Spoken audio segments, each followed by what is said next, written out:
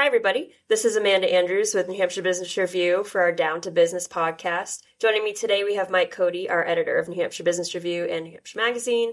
And our guest today is Dan Hughes, the Director of Technology and Engineering at World Academy, an infant through grade 8 private independent education facility in Nashua. So welcome, Dan. Thank you. Great to be here.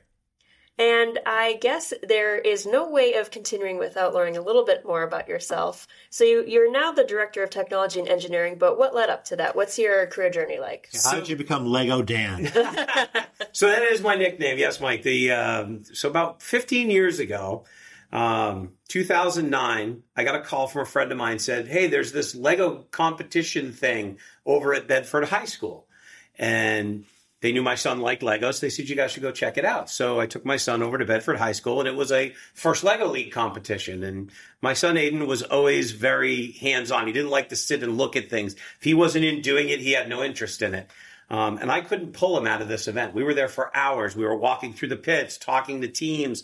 And one of the teams had said, you have to get your son involved in this. He's just asking all the right questions.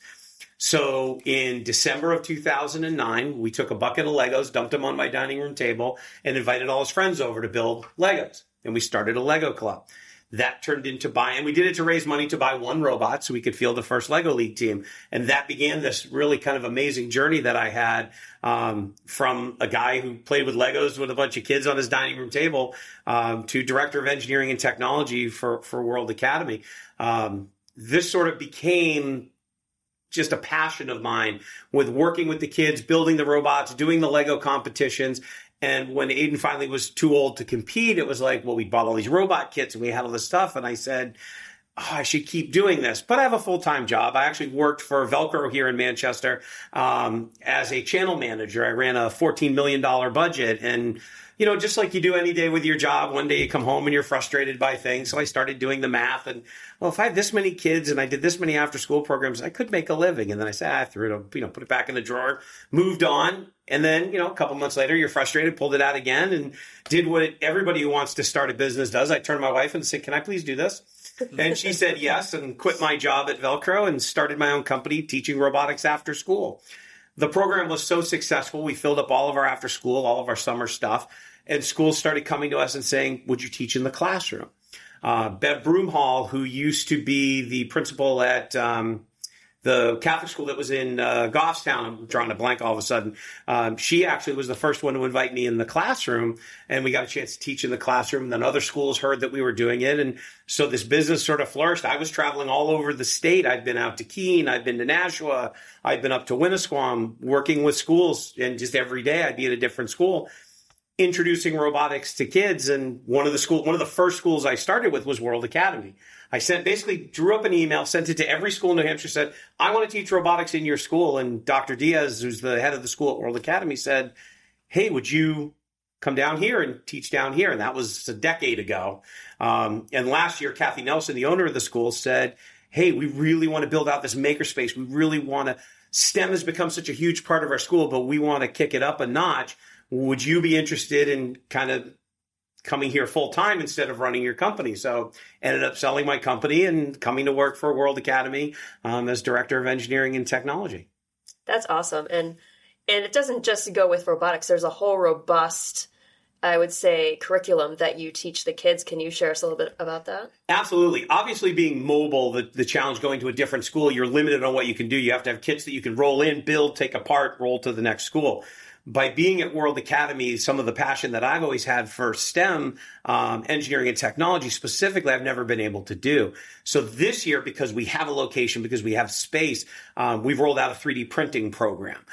We've rolled out an HTML program. We're going to be rolling out drones in the future. We're doing a podcast today. Podcasting and video casting is something the kids have said they have an interest in. So our hope is to eventually kind of do what you guys are doing here, let the kids learn how to podcast and the power of the ability to communicate, things like that. So, I mean, the one thing that's probably been the most popular outside of the robotics has been the 3D printing, but that's sort of our scope, is to be able to do so many things that are available to us. Yeah, back on the 3D printing, before we got started, we were talking about how even the youngest kids in kindergarten can get started and learn how to do things with 3D printing and robotics and all the stuff that you're doing.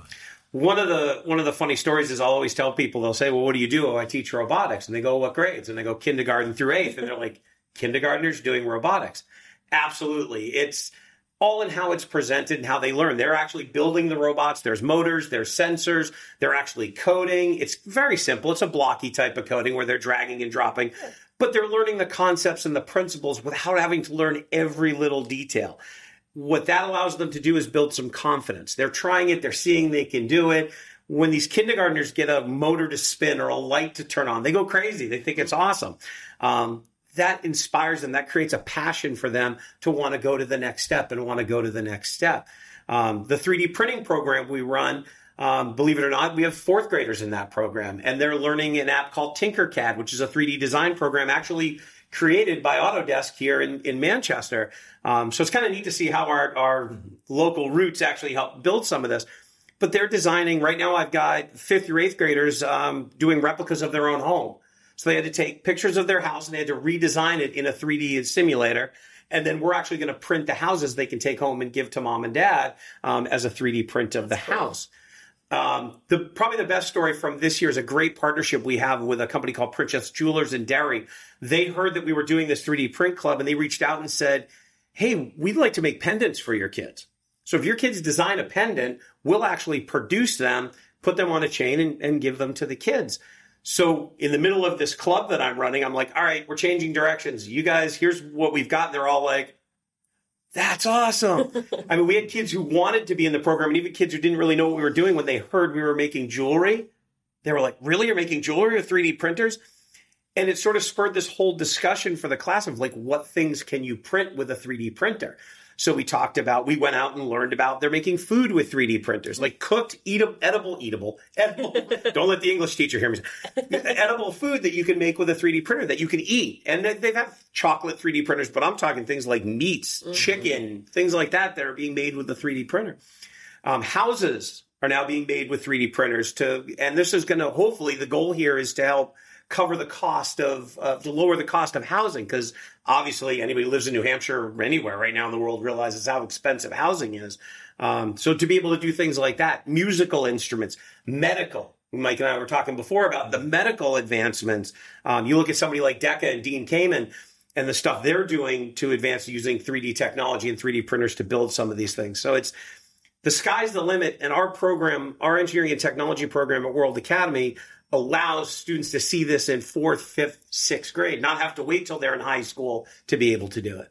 Yeah, and it sounds like World Academy is sort of tackling the issue head on with some of the STEM struggles that we've been having. And like now we need people in the technology spaces more now. And I think is that sort of what is happening in terms of kind of ramping up this production and getting these kids used to it early on in their education? Absolutely. The STEM objective in our school is actually twofold. It's this engineering technology makerspace that we're developing right now in our school, where we're going to have the 3D printers and access to various technology, robotics and things like that.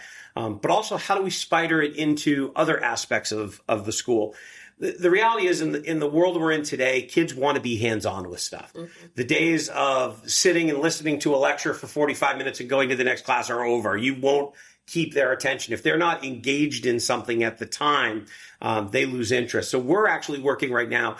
The English teacher in our 5th grade class is working on a project where the kids all have to design a story. They have to design and write a story from scratch. As part of that program, we're going to integrate game design into that. And the students are actually going to design a quick little video game that is one scene from their story. So if they get their story done, if their story has the right quality, they can move on to this game design piece. So there's some incentive there to do what they want to do in the real world as part of the classroom. Our science teacher, Dr. Falaki, and it's interesting because a lot of, as you get to know the staff at World Academy, the staff is very well educated. Kathy Nelson, who's the owner of the school, has made a tremendous effort to try to get the best of the best teachers that are out there. And Dr. Falaki is a PhD. She's teaching our science and manages our science program. She had the students doing Rube Goldbergs, which are like you have a ball and you got to get it from one point to the other. So we decided as part of the 3D printers that we had, if any of the students couldn't get a piece to work in their Rube Goldberg, they could go into the Tinkercad or draw a design. As long as it gave me all the design dimensions, we would print that component. So we had pulleys and gears and sprockets and things in their Rube Goldbergs that they asked to have 3D printed. So how do we take these things from theory and put them into the real world? And, you touched on the quality of teachers at World Academy, and that sort of brings me to my next question of education sort of in general, because we've seen that there's a struggle in the workforce when it comes to teachers. So I was wondering, what are you seeing, not necessarily at World Academy, but in general? Are we seeing we're seeing a shortage, but is this, I feel like projects like these can help teachers actually get excited and get students excited. And I was wondering what your perspective was on that. One of the things I think we do very well at World Academy, which is why we have such great retention of our teachers, is we empower our teachers to take control of their classroom. I think one of the struggles today in education is everything is so rudimentary, so structured. We have to prepare for this test, or we have to meet this criteria, that we're forgetting what education should really be about, which is educating the kids. What we're losing, and I think my personal opinion is, I think we're losing the best educators because they can't bring themselves to the table. There are a lot of schools, you're handed the curriculum, follow this exactly. We don't want you. We need a body to teach this because this is what we're judged on. And I think that's why we're losing some of the best teachers. Some of those innovative and creative minds are going to the real world because they're able to be innovative and creative. And the reason we don't have that problem at World Academy is those teachers are encouraged to do that. Yes, here's a curriculum. Here's the metrics we have to meet. Oh, you have a better way to do that than maybe this section of the curriculum? Well, as long as we can meet the objective at the end, if you have a better way to do it, let's go and do it. I would go back to Sarah Bishop, who's one of our English teachers. That's her whole world is centered around that. She was telling me a story one time. When she hands out a writing assignment, she's getting up and she's talking about something. The kids have to take notes. She puts pictures all around the edges. And she encourages the kids to color them in while she's talking and lecturing, because she's found through her research and her learning that kids actually focus better when they have multiple things to focus on. And that's very different than when I was a kid. When I was a kid, the teacher was up there talking. You didn't look in another direction. You weren't doodling on a piece of paper. You get whacked in the back of the head with a notebook. Yeah, basically. If you were doing something other than looking at the teacher. So I think those are the things right now is why we're losing teachers. Schools aren't allowing teachers to be teachers. And the schools that are flourishing and having success. The schools that aren't are struggling to meet that. So if this platform was a way to reach out to the school boards and the principals of the world, say, let your teachers be teachers, your schools will be better, your teachers will be happier, and more people will want to come to your school and be part of it. Now, your particular curriculum is ever changing. I mean, you're in technology. You've been doing this for a decade. Tell me a little bit about how you have to constantly keep up to be able to, whatever your kids are doing is current and the latest. And imagine it's also perhaps you have access to a lot more things you could do now than maybe when you started. Oh, absolutely. When I got started back in 2009, it was all robots, and it was mostly Lego robots. Since then, we've got the evolution of obviously First Lego League again here in Manchester. Again, the things we do in New Hampshire are so cool, and I think they get missed because they become so big. I mean, First is global, but it was started right here in Manchester. It started right here in New Hampshire. Vex Robotics, which is another program that we do, we've had tremendous success with. In the last 6 years, we've been to the World Championships 4 times. We qualified 5. That's crazy. And I've just had really good kids. I'd love to take all the credit as a coach, but really I've just had great kids. But we've been able to do that and go to the World Championships. But you're absolutely right. The technology is ever evolving. So in 2009, it was the Lego robots and the robots. It's 3D printing now. It's HTML. It's learning how to code.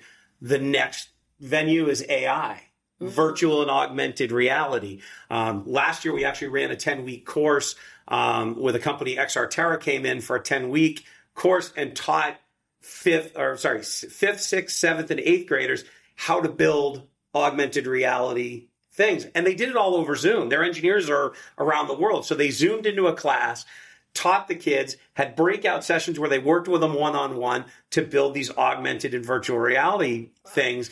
And the kids loved it. And that's, you're right, it's constantly ever changing. Right now, the big push is artificial intelligence and what that's going to mean. We're going to do an activity in a couple weeks where we're going to talk about artificial intelligence, but I'm actually going to take the kids through an activity of how to use it for homework, which the first thing, so you laugh, right? And that's exactly it. That's the fear. What you're hearing about AI right now is that fear of everybody's using it to cheat. The reality is AI, these tools could be a great tool for learning, asking questions, getting information. The problem is nobody's showing them how to use it to properly do a paper. It's no different than when Google came out. Everybody said the same thing about Google. Oh, they'll ever just use Google to cheat. They'll just copy it all. Yeah, they should have to drive down to the library, go through some musty stacks like I did, take out the microfiche, and Micah just keep scrolling till they find something, right? I'd like to have people, if they can do comments for your podcast like that. I mean, remember Encyclopedia Britannica. If you remember Encyclopedia Britannica, click, give us a like. Cause I bought it on like CD-ROM or DVD or something. And it's later. Well, yeah, but even then, it was already obsolete. Yeah. I get that it was really, really cheap. Like Encarta, right? Microsoft Encarta was trying to do the same thing. It's all gone now. I always joke with the kids when I was in school, the teacher would say you got to do a 2-page paper on the aardvark, but all you had was one encyclopedia and 2 paragraphs. How do I turn that into 2 pages? Yeah. And your mom only bought the first 2 volumes, but you had A's for aardvark, like my mom did. I did the thing on volcanoes. Wait, Mom, we don't have V. Yeah, back on the research stuff, I mean, I saw something recently, I believe it was a Japanese novelist who admitted he had used AI for like 5% of his novel. And it was just to do the task that, whether it's research or, plot development and whatnot, and he was proud of it. So this is a tool. Yep. And that's really the focus of it. How do you use the tools, right? So I want to show the kids. We're actually going to go through how to use AI to do an assignment. And what I'm hoping to do is get the other teachers involved so we can pick an assignment in each class to say, they're going to use AI to do this, so you're aware of it. How much better is it than maybe what they would normally do? Did it help them do a better assignment? But go through here's what plagiarism is and here's what copying is. Ask the questions. I was in getting this curriculum ready. You can use AI to generate flashcards. So if you have trouble studying, you can load in, you could say, I need these words and these definitions turned into flashcards. And the AI will generate a flashcard system for you to help you study. Like, that's how we should be using this technology as a tool to learn. The technology is also not infallible. One of the things that they will tell you about AI right now is it's wrong.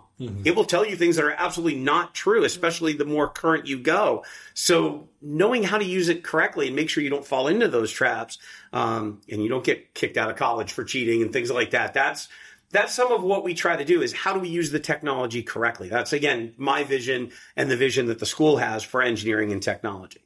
Kind of like how when Wikipedia first came out. You could use it as a first place to go and then go verify, because you don't know who put that Wikipedia post together. It gives you things to think about. So most schools, if you ask a teacher, do you let students use Wikipedia? They'll say, no, I will let students use Wikipedia in my class, but I have a catch. They have to go to the bottom of the Wikipedia page where the 200 references are. They can grab any information from any reference. They just can't take anything from the Wikipedia article itself.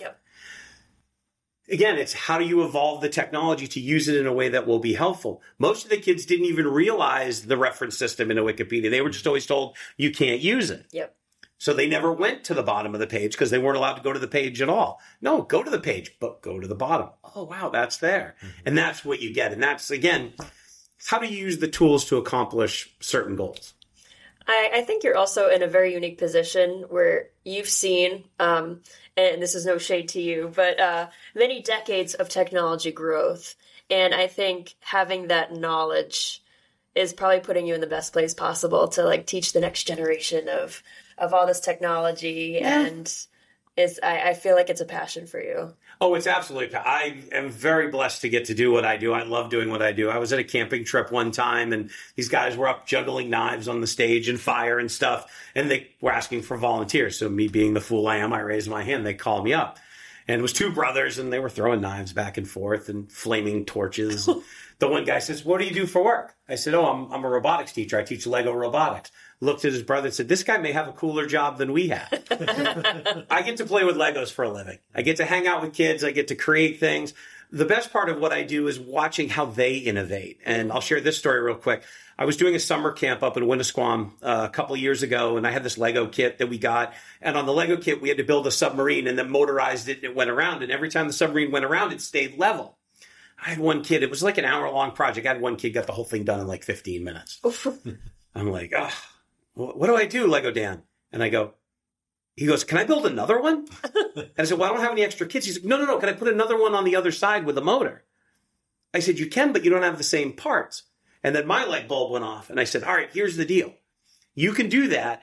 You don't have the same parts, but whatever you build has to be level. Took him the rest of the class to figure it out, but he built a second submarine on the other side. So we had two going. They were both staying level. I was so impressed at the thought process, I made it part of the class. So when we come to that activity, we build the submarine. Okay, you now have to build the other half of the submarine, but you don't have the same parts. How do you problem solve? And that really drives to where my passion in this is. As much as I love the robots and the technology and all that stuff, to me, the technologies are tools to give the kids abilities that they really need in life, which are communication skills, problem solving, teamwork, collaboration, conflict resolution. All of my classes are required. You have to work as a pair. The only time somebody gets to work on their own is if I have an odd number of students. My policy in my class is everybody has to work together. You don't always get to work with people in life that you like. How do you, when you have an idea and your partner has an idea, how do we resolve that? How do we work on that conflict? Or how do we collaborate to come up with the best idea that shares everything we want? Those are the skills that the workforce values. Yes. So we spend a lot of time, even though we're building robots and playing with Legos and having a great time, I want you guys working together. Success for me in a class is when nobody's arguing. Mm. Don't confuse, and I always tell them, don't confuse arguing with disagreeing. Disagreeing is okay. I always tell them, my philosophy is the difference between an argument and disagreement is listening. When you argue, no one's listening. You ever watch two people argue? Mm-hmm. They didn't hear a word the other one said. When you disagree, you listen to the other person, you come up with a solution. So that's, again, those are the pieces that we're using this technology and this coding and these video games and all this stuff we're using to teach them to be more prepared for life. As well as, can they code? Can they engineer? Can they do that? And the resilience factor of you're going to fail or it's going to take you a while. Your head might hurt when you finish this, but you'll get there. Right? The first thing I told my kids in all of my classes this year is you can't get an A in this class until you get an F. You have to fail in my class. If you don't fail, you don't get an A. And it took them a second. I mean, they got it, but it took, especially the older kids, the 8th graders, they know exactly what I mean. The younger kids are like, huh? Yeah, you can't get an A unless you fail. Wait, what? And then the ones that always have to get A's are like, they're all freaking out. They're panicking. So it's like, no, guys, relax. So we go through it. So yeah.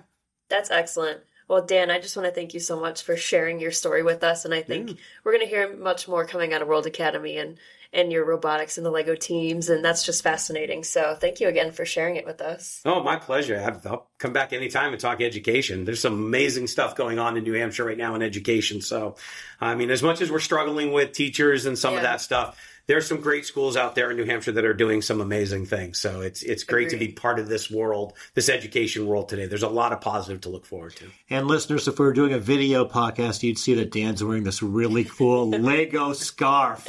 My Lego scarf. On a 60-degree day.